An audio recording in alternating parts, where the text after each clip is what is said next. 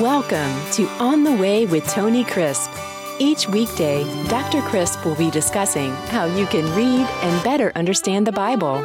Tune in daily to start your day right and be encouraged as you walk on the way and enjoy the journey. Now here's your host, Dr. Tony Crisp. Welcome to On the Way. This is Tony Crisp, and I'm so glad that you've joined me today, and I pray that God will give you a great day as you walk on the way.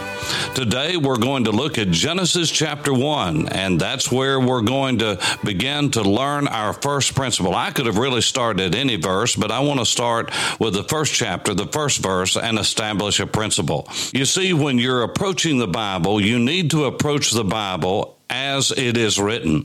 Now, there are all kinds of parts of speech and all kinds of ways that God communicates to us with elements of speech.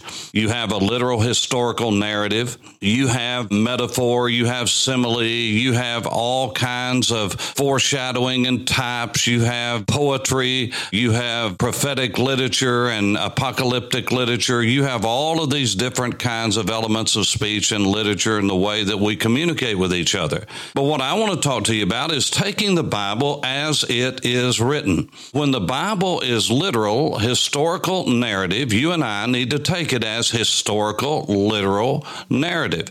Because when we don't take the Scripture as it's written, we get into far-fetched ideas and, truthfully, doctrinal heresy that has led many generations astray. And we'll get into that more in this and the next podcast.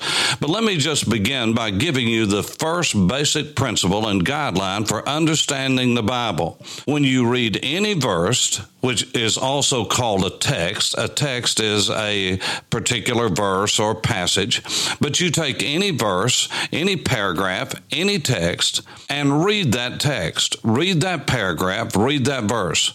When you read that verse, you look at that, and if the plain sense makes sense, let that be the sense, lest it all become nonsense. Let me say it again to you.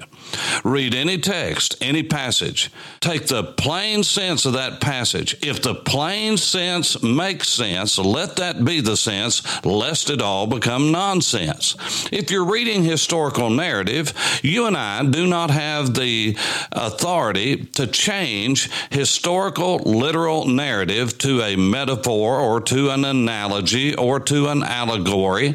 We have to take it as it is because that's how the author meant for it to be written. That was his intention. So when you go to Genesis chapter 1, it says, "In the beginning, God created the heaven and the earth." Well, you don't have to back up and ponder that and begin to look for some spiritual meaning. It just simply says that in the beginning, God created the heaven and the earth, and that's a historical narrative. It's like saying, to begin with, not Aesop's fable, once upon a time. This is not a fable. This is not a myth. Peter said in 2 Peter chapter 1, we've not followed cunningly devised mythoi. We've not followed myths. And so we're not talking about just another story.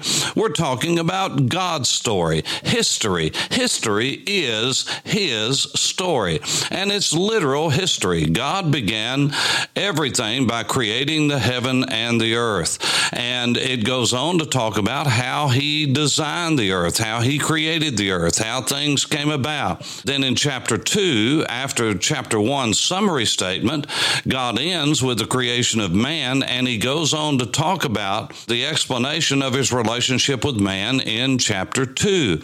So this is the way God made our minds to think, from general to specific, not specific to general.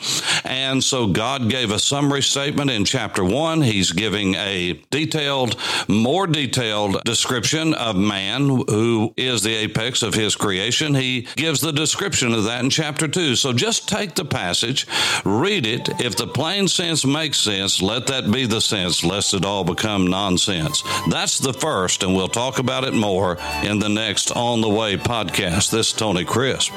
Thanks for listening to On the Way with Tony Crisp.